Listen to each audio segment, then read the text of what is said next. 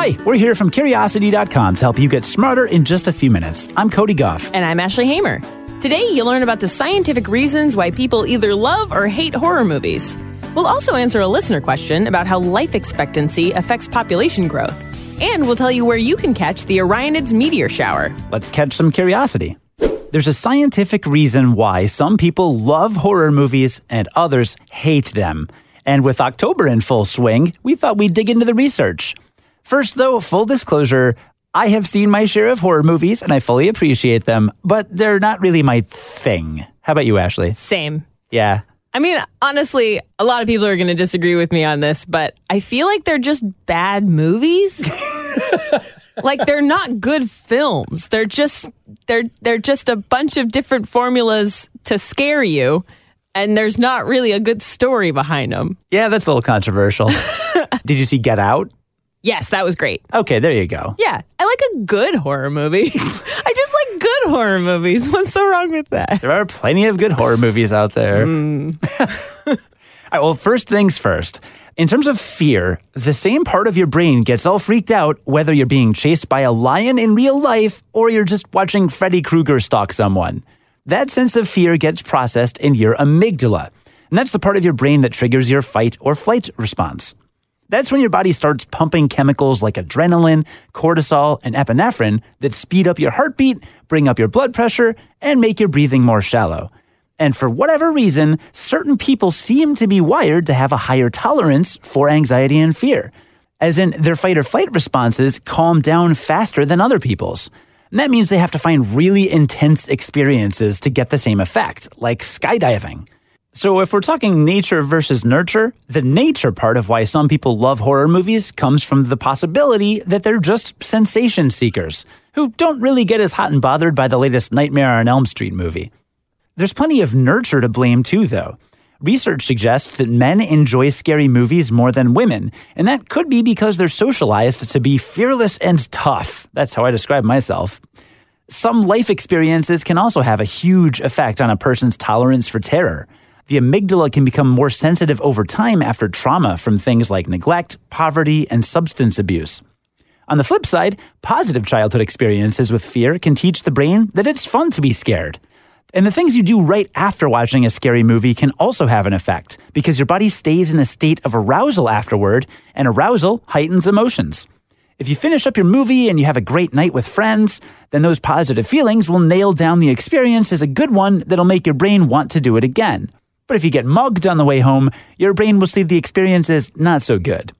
Associations are important, and that's why you can actually shift your tastes from horror hater to horror lover with some controlled exposure. If you can handle 90 minutes of fear, then you'll feel more resilient, and that can actually make you become more resilient, meaning you'll be less scared next time around. But parents, be careful with kids under 7. They have a tough time telling real threats from make-believe ones, so that is a risky proposition to expose them too early. Intense reactions to fear are hard to undo, so do not push it. But if you're listening and you want to push your limits, then go ahead. After all, it's not like Michael Myers is real, right? Right? Is that from the same movie? I don't even know. That was great, though. When I was little, I saw a scene from The Creature from the Black Lagoon, the original one from 1954. If you watch it now, you're like, this is the cheesiest thing ever, but I had nightmares about that movie for years. The stuff that got me scared as a kid is amazing to me now. Ursula, Little Mermaid, cried my eyes out. Really? Yeah. When she got really big, oh my gosh, scariest thing of my 4-year-old life. Wow. We got a listener question from Mohana, who basically says this.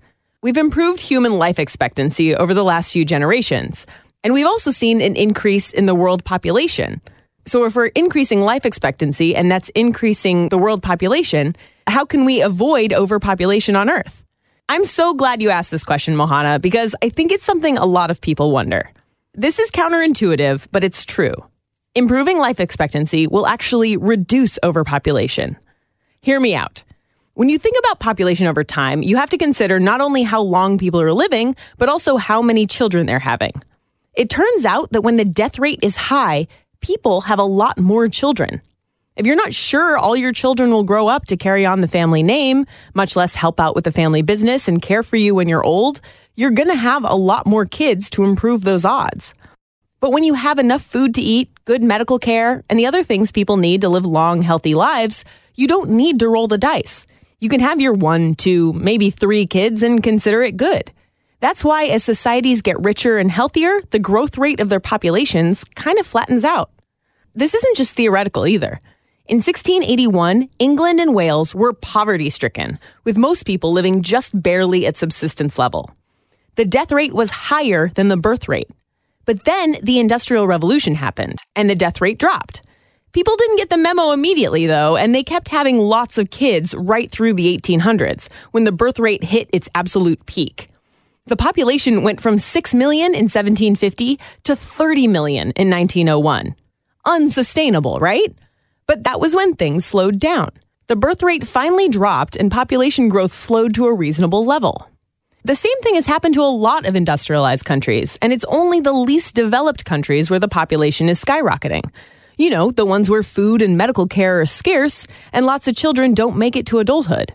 That's why it's important to boost nutrition, medical care, and economic growth everywhere in the world. Improving human health is a net gain for everyone. Thanks for your question, Mohana. If you have a question, send it in to podcast@curiosity.com. If you're into stargazing or you need a shooting star to wish on, then get ready for the fabulous Orionids meteor shower coming right now to skies above your head. It happens every fall in October, and it's visible literally anywhere on Earth. So listen up if you live literally anywhere on Earth. We're guessing that's you. And you just have to go outside. This year, the best viewing window will be around October 22nd. That's a Tuesday. That said, the meteor shower lasts more than one night. It actually runs from October 2nd to November 7th, so you have plenty of chances to catch it. Just go outside right now. I mean, if it's nighttime. Meteor showers are always unpredictable, but at the peak, you should be able to see somewhere between 10 and 20 meteors per hour. You can find the meteor shower by tracking down the constellation it's named after, Orion the Hunter.